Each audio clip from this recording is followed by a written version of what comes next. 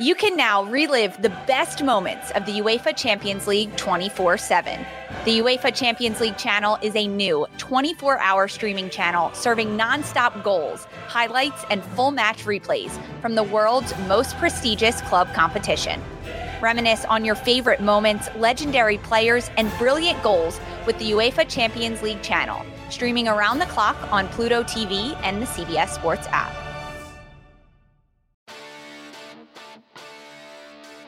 Welcome to another podcast from InsideCarolina.com, the independent voice of UNC Sports. Brought to you by JohnnyT-shirt.com, the go-to provider for all your Tar Heel gear. I'm your host, Tommy Ashley, listening to the Inside Carolina podcast, sponsored by JohnnyT-shirt.com. Got on the beat, recording this Monday night, early Monday evening, ahead of LSU Tigers, Clemson Tigers.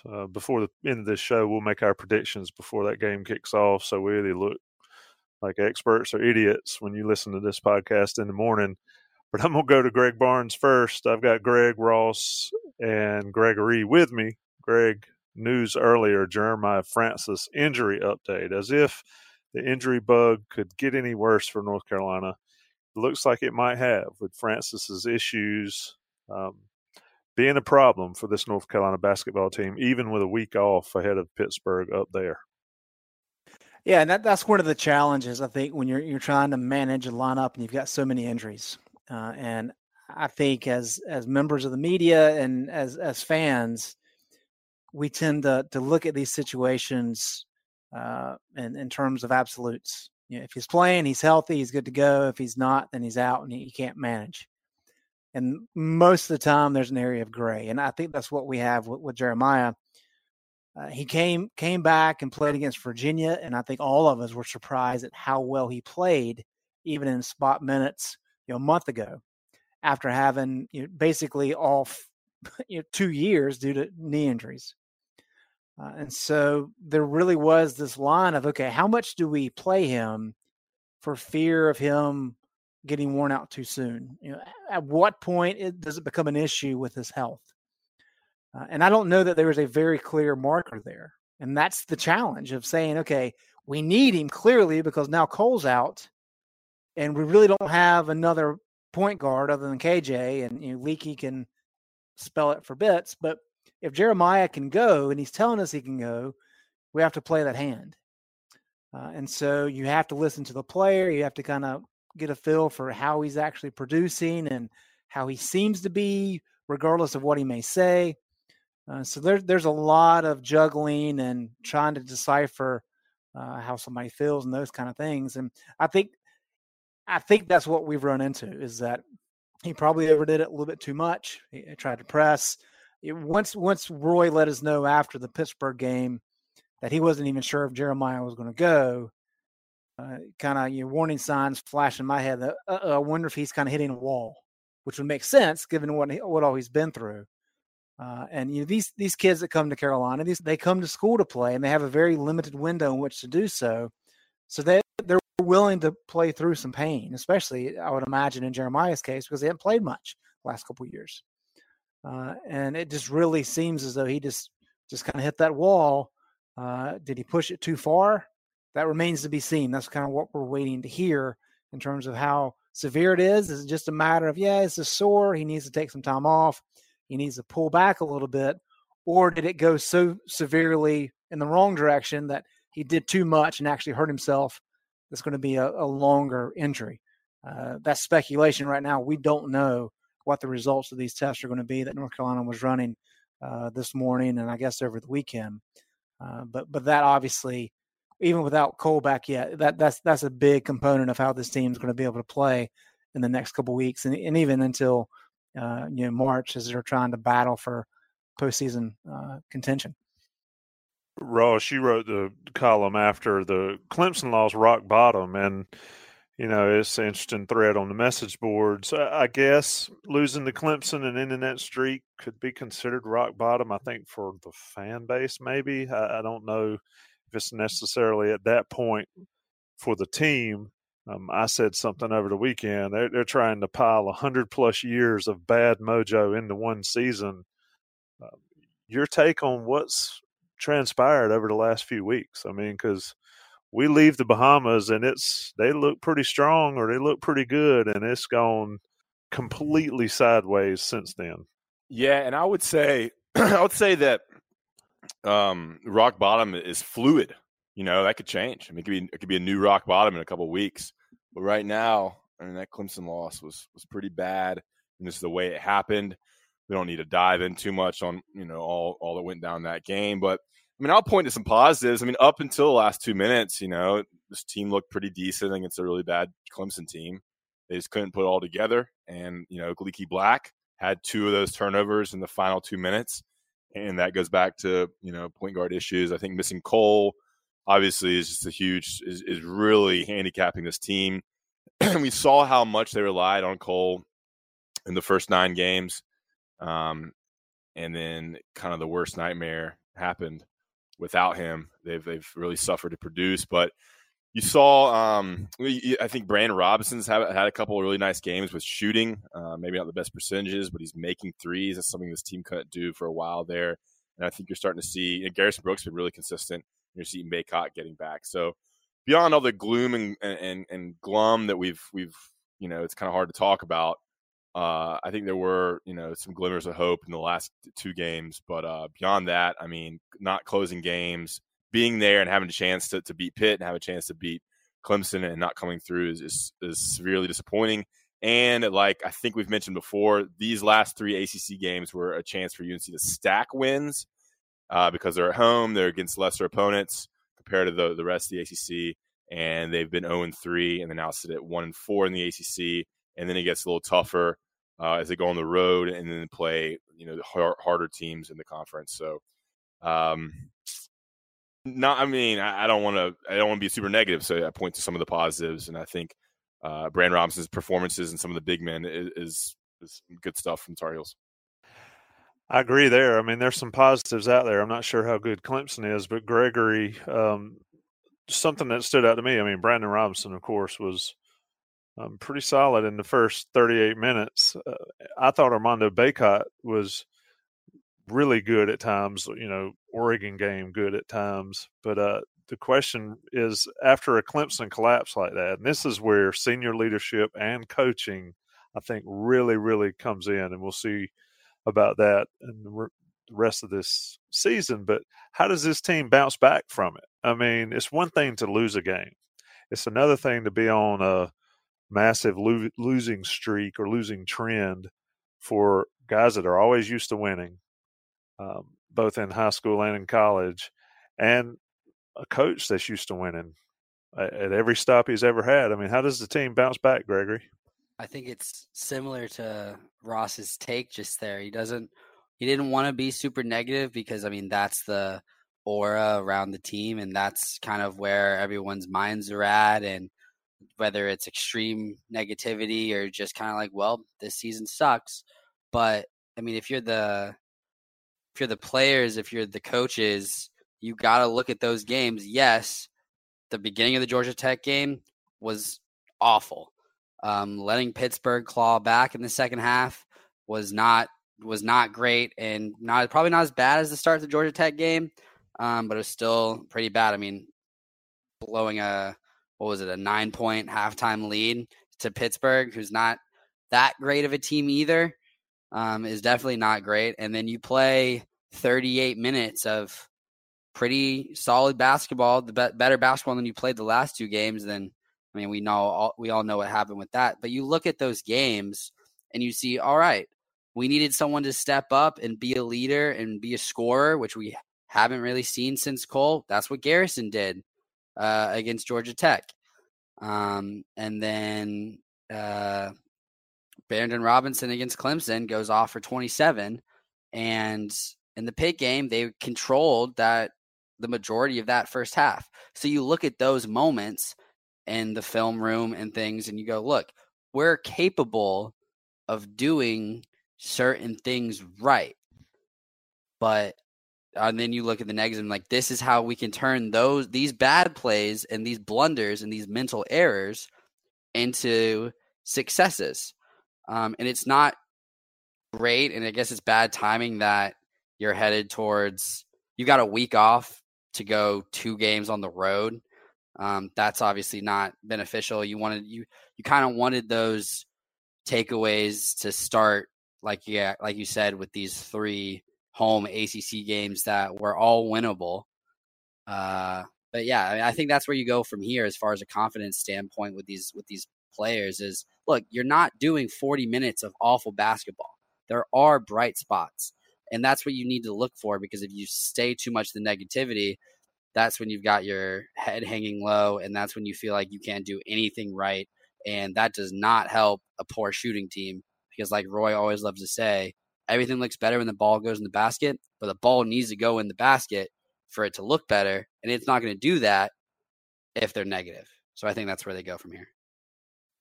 Greg, something I've thought of watching that game, reading the message boards, seeing the post-game press conference over the last few games is, whose responsibility is it? I know a lot of people on the boards want to blame the coaches. A lot of people want to blame the players. It's a combination of both, clearly, but in a situation where Carolina's a team that doesn't have a ton of game experience or valuable game crunch time experience coming down to the wire, coming into the season, and now they've lost back-to-back games in somewhat similar fashion, one not as epically as the other, but nobody on the team has been there except for maybe Garrison Brooks, but especially not guard play, has been in that fight at the end where you've got to put your foot down. Therefore, I think Roy Williams needs to step up some and provide maybe more leadership than even he's used to having to provide for his team. I mean, is that a fair statement? I think it's an interesting conversation, and somebody posted on the board about it, and I think it's legitimate in terms of some of his best teams. And granted, a lot of his teams are really good, so you could say this for most of his teams. He's dead set on being like, you got yourself into this mess, you're going to get yourself out of it. And that's how he teaches. Like, people get riled up the game against Wofford like last year in December, and it goes poorly, and they're like, he should have called timeouts, blah, blah, blah. He does it for a reason. And when you have a lot of talented people in your roster, they can grow from that, and they can learn from that, and they understand not to lean on a timeout or something like that to change how the game's being played. It's their responsibility to change it.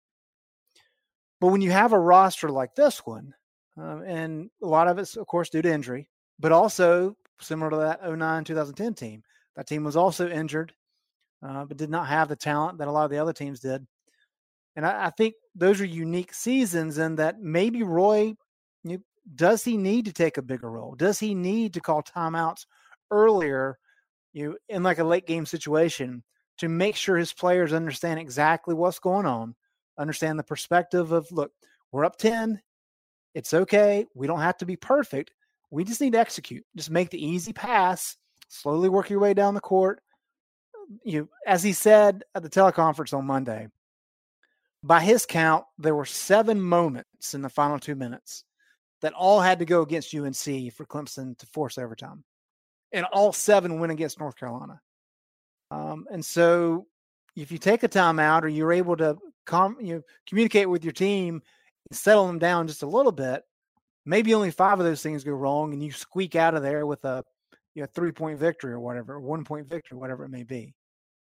I think that's valid in terms of, is he putting too much on the players? Personally, I think the bigger issue is leadership. And Cole Anthony has that leadership capability. He's not on the court. And yes, Brandon Robinson is a senior, and I think he does a fine job. He's been a role player his entire career. And I think if you look at how some of these post-game interview sessions have gone, Garrison gets very short, very upset, very emotional. And I think that the person that Gregory and Ross can correct me if they think I'm wrong, but Andrew Platek, when we talk to him, it's like, wow, this kid's refreshing. Like he's offering great perspective about, it's not Roy's fault. We're the ones on the court making the mistakes. That's great of him, and that shows what kind of coach he is, that he's trying to take the burden off of us.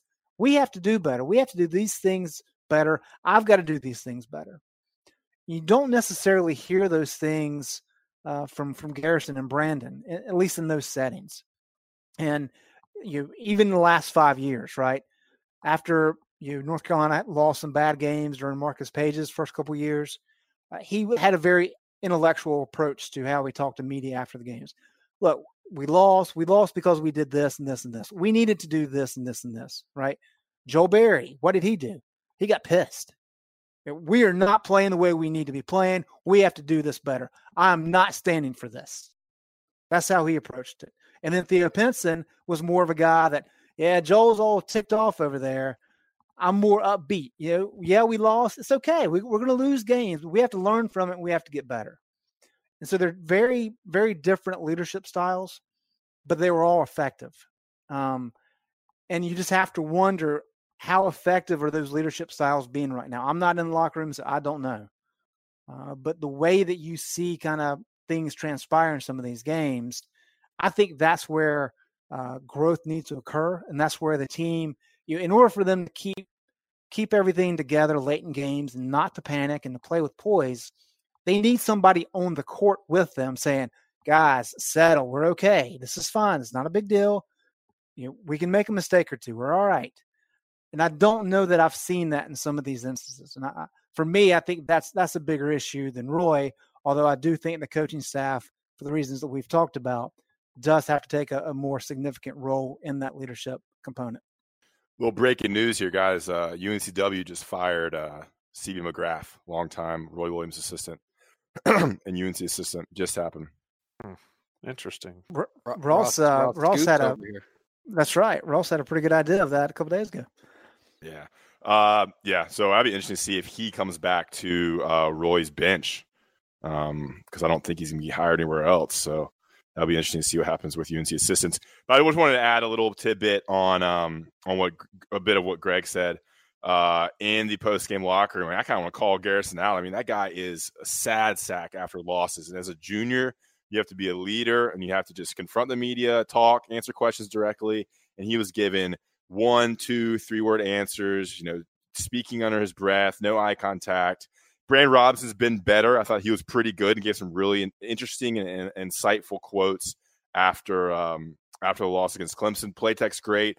Bay Cott's great. He's a freshman. He hasn't gone through this. He hasn't had much training, and he's been good as well. I mean, I don't know. I don't even know if it's just me complaining, but it just sucks when these players can't just kind of man up after losses and just treat it. It happens. It's part of the game. If you don't play in the NBA, you're gonna lose 50 times a year. Sometimes you have to do that all the time after, and that's my soapbox. I don't necessarily disagree. I see a lot of heads hanging down. I mean, get your head up. I think one of those videos from a couple of years ago, I can't remember who it was, what team it was. Kid misses free throws. He's walking down the court with his head hanging down, and one of his teammates come and pushes his chin up. I mean, I think that's a valid point, Ross. I mean, yeah. And one thing, I mean, think about if you played for Wake Forest. I mean, you lose 20 games a year. And UNC, Brooks is not used to losing, and so these are really tough for him. But think about if you played for some of these other ACC teams, how much you would have to respond to the media. It's just, right. I think it's a little maturity thing there. Well, my thing is, losing, obviously, like you said, they're not really used to losing that much. But when you ask him kind of, Greg, you mentioned Playtech, and give me all the Playtech quotes. But Playtech and Armando and Justin Pierce, even Jeremiah, you kind of ask them, like, what needs to be different, what needs to change, and they give you an answer. Like, this is what we did poorly. It's not specific because, the game just ended. They've got a lot going through their heads. But, after it was either the Ohio State game, which was kind of like the first really depleting loss, I guess. But you ask Garrison, what needs to be different? Like, what are you guys not doing? And he just goes, I don't know, man. And I don't think he's deflecting. Like, I actually feel like he isn't sure, which, yes, it's right after the game. You haven't looked at film yet, but you can still have a sense, especially because other players are explaining to you what needs to be done differently. And it's not just, I got to make shots. like they give more specifics. So that's my thing with even with Garrison and B-Rob. Like if you're the two leaders, you got to at least give a little more than, I mean, if your head's down, fine. Like, I don't really think that bothers me as much. Like, yes, get your head up would be beneficial, would be better, but it's more of the, I don't know what we need to do. Like, you're the leader. That's kind of your job. Right? Yeah. It's funny. Ross mentions Wake Forest. I had a Wake Forest, big wig Wake Forest fan come up to me today and say, welcome to our world as far as the basketball season. And I was like, no, y'all got that pretty well cemented, your world. But yeah, get it all out in one season. Let's take a short Johnny T-shirt break. Johnny T-shirt and JohnnyT-shirt.com. Sponsors of this podcast, great friends of Inside Carolina, great friends of Inside Carolina subscribers, because if you're a subscriber, you get 10% off of Johnny T-shirt on Franklin Street and online. All the Carolina gear you need at Johnny T-shirt 24/7 on JohnnyT-shirt.com. Great shipping, great customer service, anything you could ever possibly want Carolina related. Basketball, football, all the sports. Johnny T-shirt. Spring game's coming up. You're going to need some new Carolina football gear coming up in April. Go see them on Franklin Street when you're in town for that. Ross, let me come to you. When I mentioned the Roy Williams thing, I felt like maybe Roy Williams needs to do more than he normally does. And let me say, a lot of people say, Roy Williams is a great coach when he's got all the great talent. Well, yeah, who's not? But if just rolling the ball out when you had a great team was all that a coach had to do, then somebody like Coach K or Calipari and all those guys would have dozens of national championships. It doesn't work that way. Even when you have great talent, you still have to coach them up. But this season, like I said earlier, I think that maybe he needs to provide more maybe in-game than he's ever had to do in the past, because he doesn't have guys like Barry or Page or Pinson or whoever on this squad. And I thought that really reared its head against Clemson and against Pitt and even at the beginning of Georgia Tech. I'm not knocking his coaching ability like some have done. I think that's pretty ridiculous and it speaks for itself. But I think maybe that could be something. When you ask what needs to change, it's one thing to ask the players what needs to change. Yes, they need to do more, but it goes both ways, I think, Ross. And you seem surprised by my comment. And I was just curious as to why. Sorry, got the mute on. I was just surprised you calling out Roy. I thought it was funny.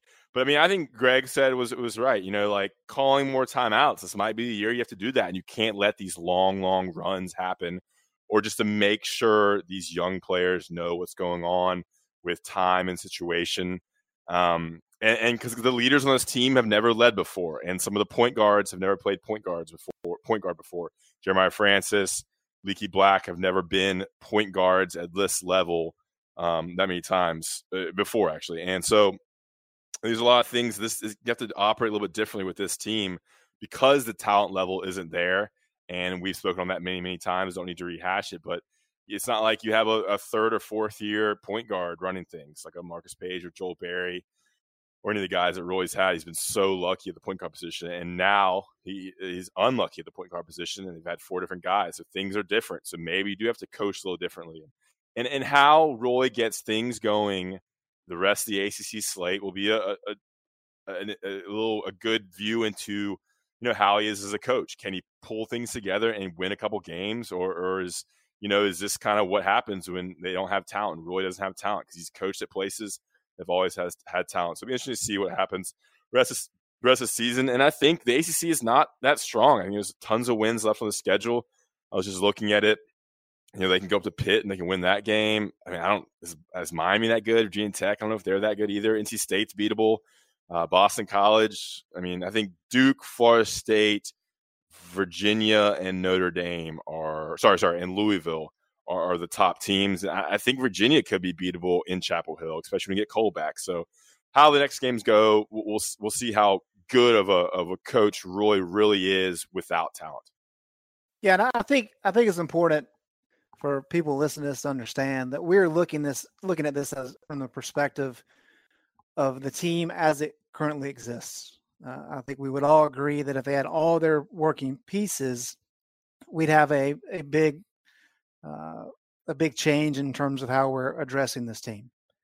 But we understand that there are 2 point guards out. I mean, the fact that Roy Williams talked about it on Monday, twice this year, the guy they thought was going to start the game at point guard, they found out the day of that he wasn't going to be able to play, which means you don't have any practice time to prepare for that. You're just throwing a guy in. And so I think it may sound like we're just piling on, and that's not the case. We're just trying to look at this with this current team as they are currently constructed. What is the issue? Why are they playing the way they're playing? What can possibly change to help them? If you add all these pieces back in, the conversation changes dramatically. Some people are in different roles. It becomes easier for them. But this team is struggling, and there's a lot of different reasons for it. And it's not as easy as saying, Roy can't coach. Come on. We know that's not the case. But it's also a matter of we can't say, well, Jeremiah Francis is only shooting 24% from the floor. He hasn't played in 2 years. He is put in a very difficult situation.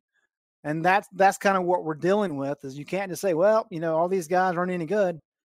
That's not the case. They're all in unique roles. They're all having to learn on the fly. And when you're doing that and you're having to learn how to coach them and you're having to learn what you can and can't do just talent-wise, that's how you're in a position where you're 8-8 and you're 1-4 in the ACC, and you've got an uphill climb for even the NIT at this point. Yeah, and I firmly believe that. Roy said a few times after games that he kind of tells his players to do something and they just don't do it, and they just kind of go to the wrong spots and things like that. So at this point in the season, they're 8-8. If they can kind of get rid of those mental blunders, which it seems like there's been way more this year than there has been last year or in the past, and whether that's the injuries, whether that's inexperience, it's probably all the above, then they're probably not 8-8. Yes, the Georgia Tech shooting thing dug them a hole, but that was just bizarre. You don't go 0 for 15 to start a game. That just doesn't happen.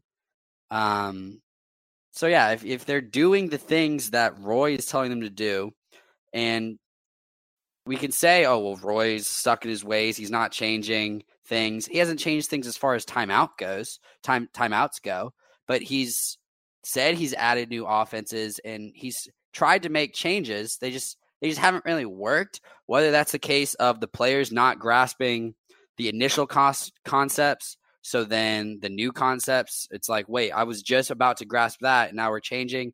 I think it's probably everything. But if they're doing what he's telling them to do, it's probably still not a great season, but I would like to think it's better than 8-8, whether that's 10-6. I think the conversation is different if those mental blunders are gone, right? I agree. I agree with the concerning thing watching this team, and it's the most perplexing thing is the same thing continues to happen. Right. And that is, that's it can't happen over and over and over. Like, you're right. It's like you can make one mistake, but don't make the second mistake. Right. But anyway, learning.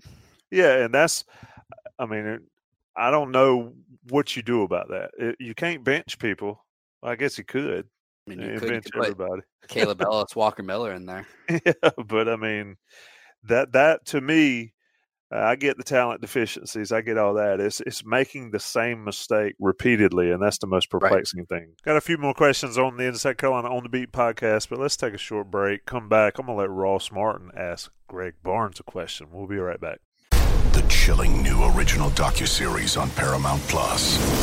Why did he kill his family? The answer lies across the ocean in a woman named Sylvie. She's a can model. Where desire leads to deception. I ended up spending $12,000 and $15,000 a day. It was addictive.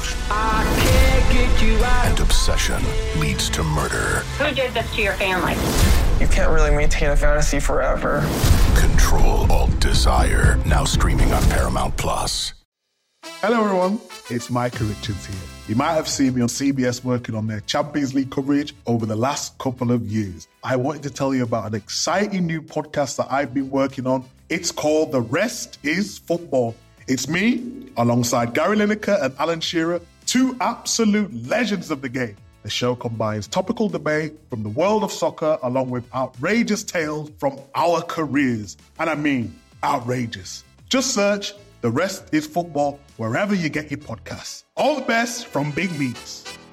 We're back. Inside Carolina on the Beat podcast. I'm Tommy Ashley, Greg Barnes, Gregory Hall, and now Ross Martin.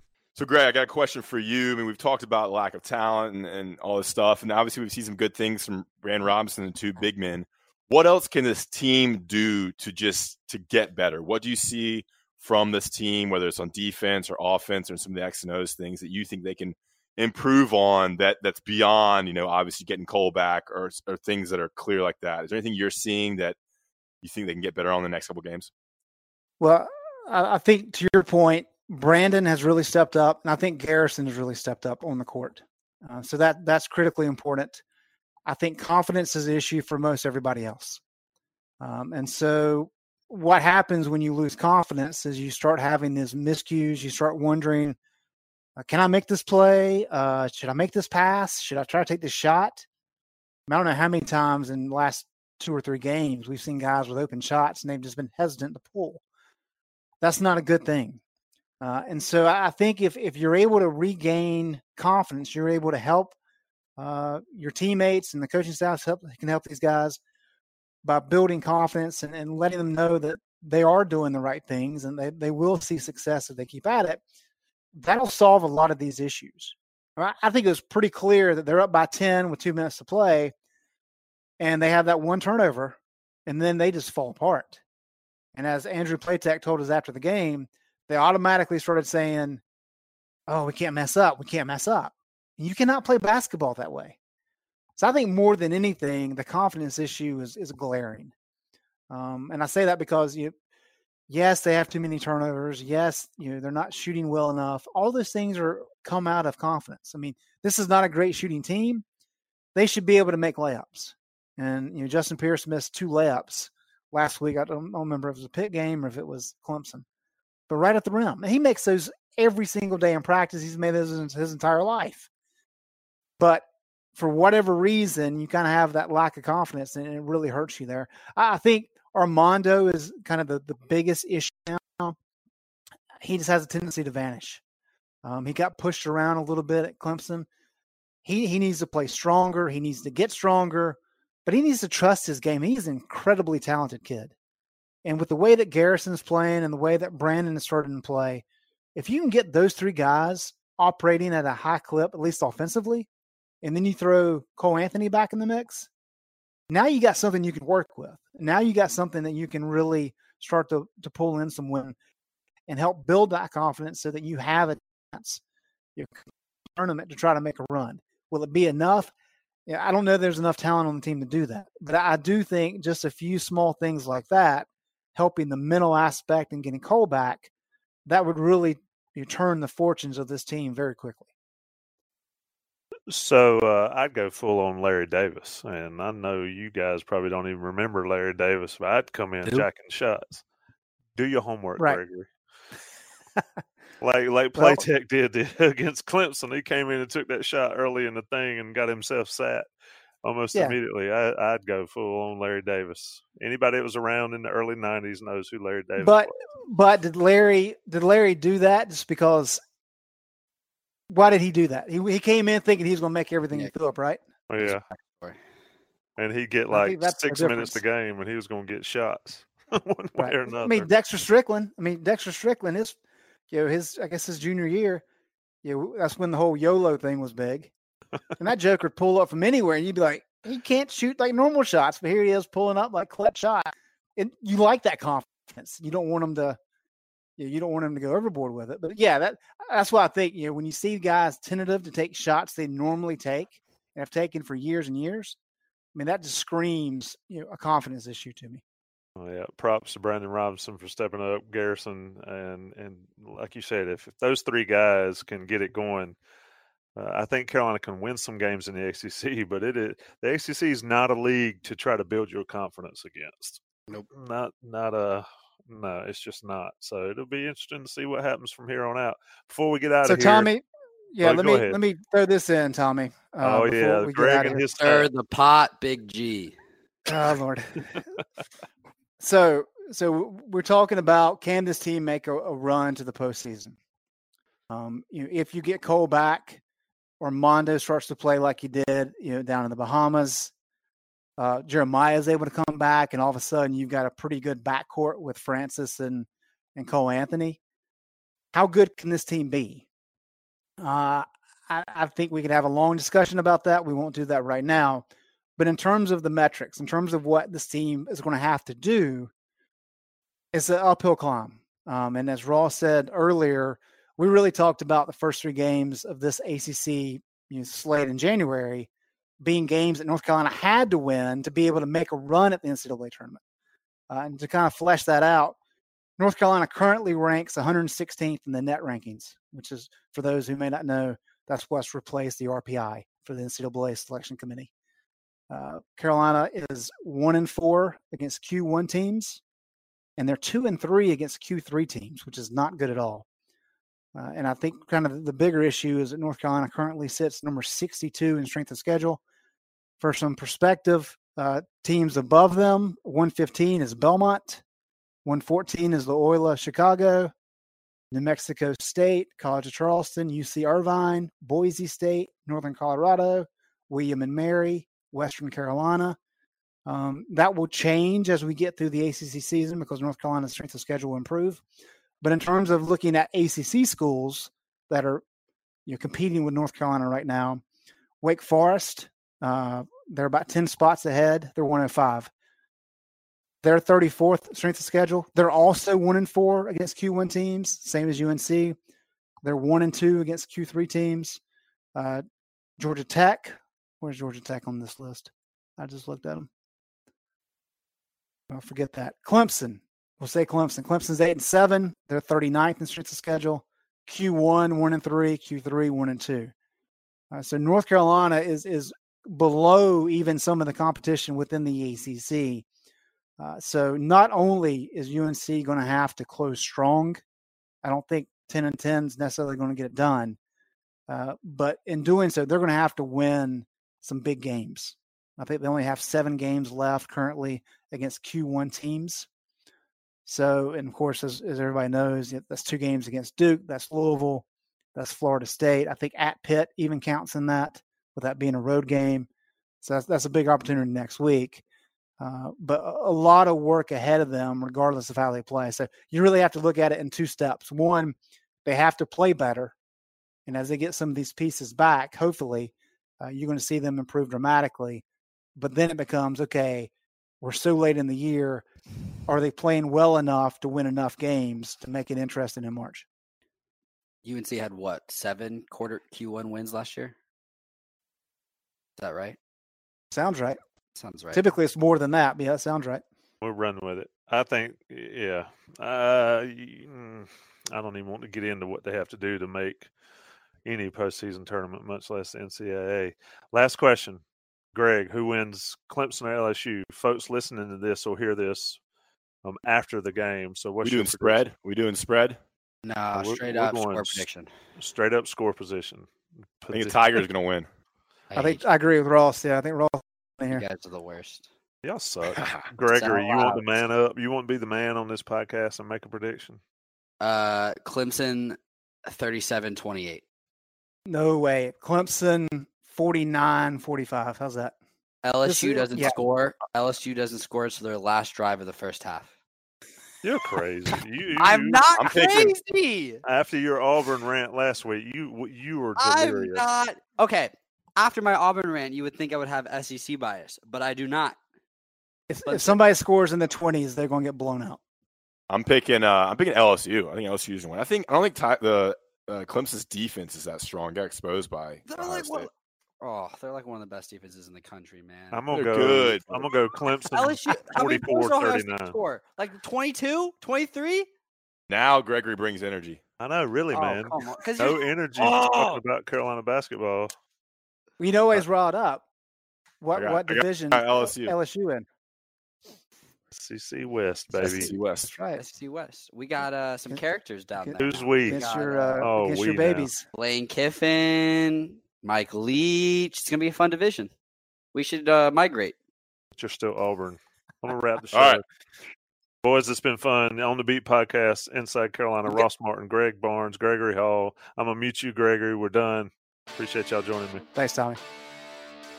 Thanks for listening to another podcast from InsideCarolina.com. Brought to you by JohnnyT-shirt.com. Where to go for your next Tar Heel gear purchase. Survivor 46 is here, and so is On Fire, the only official Survivor podcast, and we have a twist this season. The winner of Survivor 45, Dee Valladares, will be joining us every week. We're going behind the scenes of the biggest moments, the how and the why things happen, and the strategy and analysis you can only get from someone like me, a Survivor winner. Listen to On Fire, the official Survivor podcast, wherever you get your podcasts.